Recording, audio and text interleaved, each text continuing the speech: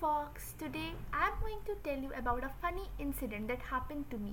I was really small and couldn't pronounce any words starting with C and K. I used to replace them with T.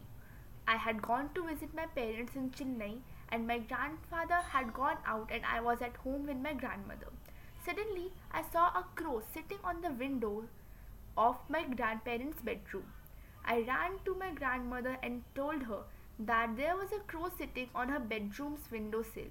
I told her Pati, which we call grandmother, and Tata, which means grandfather, but right now I meant in crow, like in Tamil it is Kaka. So one Dutch it's crow. So it's a bit confusing language. Let's just translate it to English. So I said that grandmother, a crow has come. So my grandmother opened the door to look around and then turned to ask me where. Because as I told you, I used to get confused between C and K. I told her Tha. So actually, my grandmother thought that I am telling that the grandfather had come because of that confusion, and then I told her that the crow was sitting there, not the grandfather.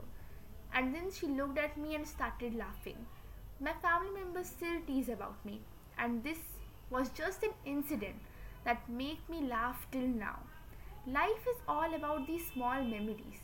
These are the sparkles of life.